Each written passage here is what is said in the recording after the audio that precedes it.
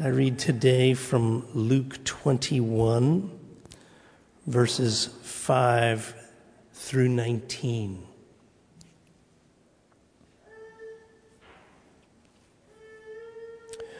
One day, people were standing around talking about the temple, remarking how beautiful it was, the splendor of its stonework and memorial gifts. Jesus said, "All this you're admiring so much? The time is coming when every stone in that building will end up in a heap of rubble." They asked him, "Teacher, when is this going to happen? What clue will we get that it's about to take place?" Jesus said, "Watch out for the doomsday deceivers. Many leaders are going to show up with forged identities, claiming, 'I'm the one,' or 'the end is near.' Don't fall for any of that. When you hear of wars and uprisings, keep your head and don't panic. This is routine history and no sign of the end." He went on, "Nation will fight nation and ruler fight ruler over and over. Huge earthquakes will occur at various places. There will be famines. You'll think at times that the very sky is falling. But before any of this happens, they'll arrest you, they'll hunt you down, they'll drag you to court and to jail. It will go from bad to worse. Dog eat dog. Everyone at your throat because you carry my name. You'll end up on the witness stand, called to testify. Make up your mind right now not to worry about it. I'll give you the words and wisdom that will reduce all your accusers to stammers and stutters. You'll even be turned in by parents, brothers, relatives, and friends. Some of you will be killed. There's no telling who will hate you because of me. Even so, every detail of your body and soul, even the hairs on your head, is in my care. Nothing of you will be lost." Staying with it, that's what's required. Stay with it to the end. You won't be sorry. You'll be saved. The word of the Lord. Thanks be to God. So it says here that God even will take care of the hairs on your head. What happened with that?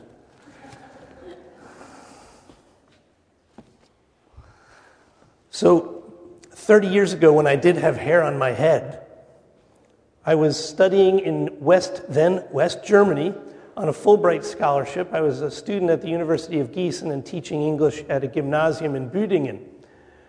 And I have never felt so dumb in all my life. Sitting in class, having discussion just whipped by in German, and by the time I figured out what I wanted to say, the conversation was a mile down the road. And then when it was time for me to write papers in German and deliver them in class, it was very intimidating and very humbling. And it has helped me in the last 30 years stand in great awe of some of the students that come through Drew University Theological School and Indy University who are studying in a foreign language. They are amazing and do so much hard work, and I stand in awe of what they're doing.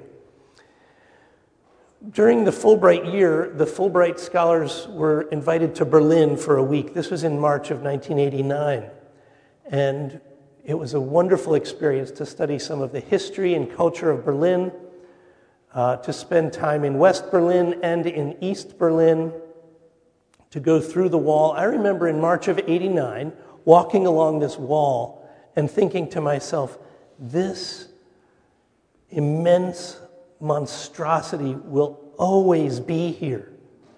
I could not imagine that wall would ever fall or would ever disappear. I couldn't imagine it. I looked across, I could see the East German guards with their guns aimed at anybody who would enter into this no man's land. I saw the dogs, I saw the barbed wire. I just thought this will never, ever disappear. Fast forward a few months. In November of 1989, the wall was breached and the wall came down. I still can't believe it. I haven't been back to Berlin. And I still, in my mind, cannot believe that wall is no longer there. I have since learned how involved Christians were in the East and how they would gather every Monday in the churches to pray, to sing, to plan, to resist an oppressive regime. Egon Krenz was once interviewed well after the wall fell. He was in charge of the former East Germany. And he said, "We were prepared for violence. We were not prepared for candles, and we were not prepared for prayer." And it's his understanding that it was candles and prayer that brought down the wall, because the resisting people were grounded in nonviolence, grounded in the Spirit. The conversation that Jesus is having today with some of his people is really about the magnificence of the temple. This temple had been standing there for hundreds of years. It had just gone through a magnificent renovation by Herod the Great. And they were saying, "Look at this. This is just a magnificent piece of architecture. There's no place in the world that people can worship God like this temple." And Jesus basically said, "Don't get too attached to this temple. Every stone in this place will end up in a heap of rubble." And the people responded with disbelief. How could this magnificent structure ever fall? And it was Jesus' way of not only foreshadowing, because in 70 AD, or in the Common Era, that temple did fall. It was completely destroyed by the Roman Empire. And there are eyewitness accounts that Josephus recorded that are more horrific than I will ever go into in a worship setting, maybe sometime in a study. But you can look it up on Wikipedia. It's graphic. But it was Jesus' way of saying, don't worry about the time of when this will happen. Don't worry about doomsday sayers. He was saying, don't invest too much in this building. It's really not about the building. It's about what the building points to. The building and all good religion points as a metaphor to this mystery of God, points to the reality that God wants to be in relationship with all people and all of creation. If anything, religion is meant to point us to a deeper way, a deeper relationship, a deeper interaction, a deeper trust. Jesus was saying, don't trust in the building, trust in the living God. Don't trust in the institution, trust in the relationship with the living God. Don't trust in creedal statements. Trust in God's desire to be in relationship with you and to be in the flow of love with you and with all people and all of creation. Trust in the contents, not the container. Let me say that again. The container, religion, isn't meant to be worshipped. The contents of the container are a relationship with the living God. That is what Jesus is always pointing to.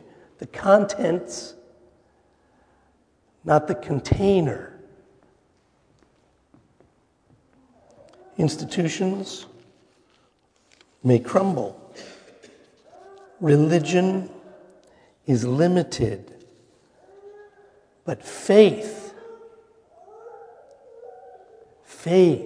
a simple trust, is what can carry us through difficult times.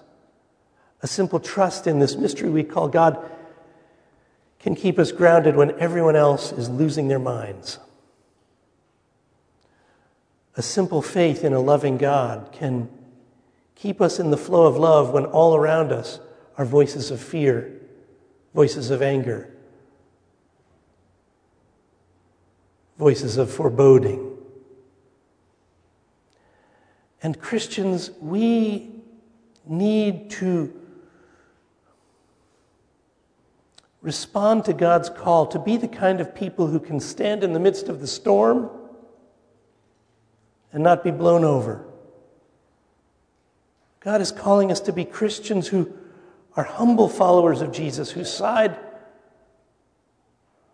with love for all people and all of creation, so that when voices of fear start trying to rally the troops, we can stand apart and separate and say, no, I'm not going to buy into that fear. God is calling me and us to be in the flow of love, even when it looks like institutions are crumbling all around us. In the religious world, in the United Methodist world, in our denomination, in our country, in our government.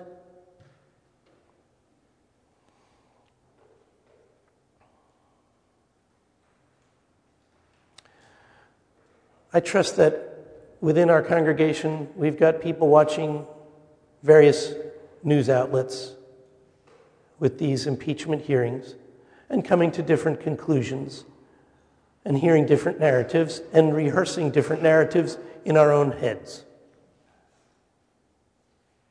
I want to hearken back to 1835 when a Frenchman named Alexis de Tocqueville was sent by France to learn something from America, to learn what it was about America, this fledgling experiment in democracy. De Tocqueville came and traveled around the United States for a few years. In 1835, he wrote a book called Democracy in America. And it has withstood the test of time. Listen to these brief reflections from Alexis de Tocqueville from Democracy in America, published in 1835. He writes, I sought for the greatness and genius of America in her commodious harbors and her ample rivers, and it was not there. In her fertile fields and boundless forests, and it was not there. In her rich mines and her vast world commerce, and it was not there. In her democratic Congress and her matchless Constitution, and it was not there. Not until I went into the churches of America and heard her pulpits aflame with righteousness did I understand the secret of her genius and her power. America is great because she is good. And if America ever ceases to be good, she will cease to be great.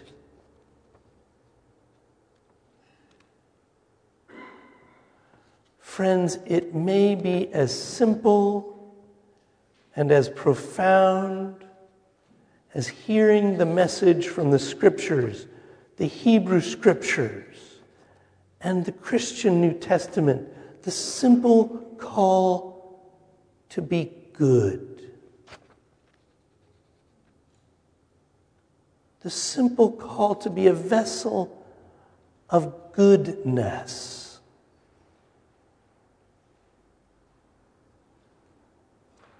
I invite you to think about your Sunday afternoon, or maybe even your Sunday morning after we leave this place.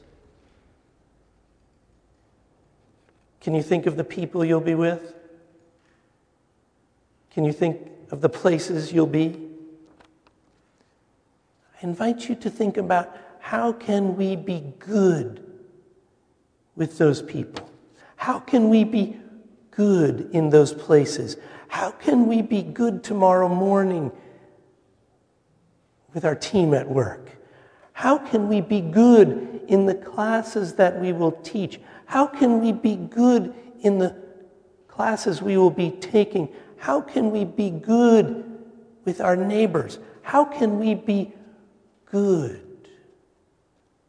Because when we discover that, God flows through us. God, the creator of all that is good.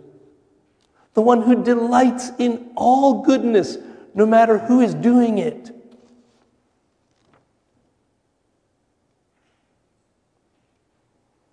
Maybe you came to church today to just be reminded that you are good.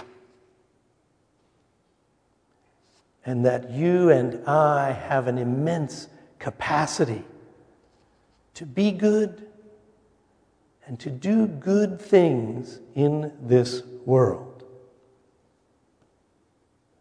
May it be so for you and for me and for people throughout the world. Amen.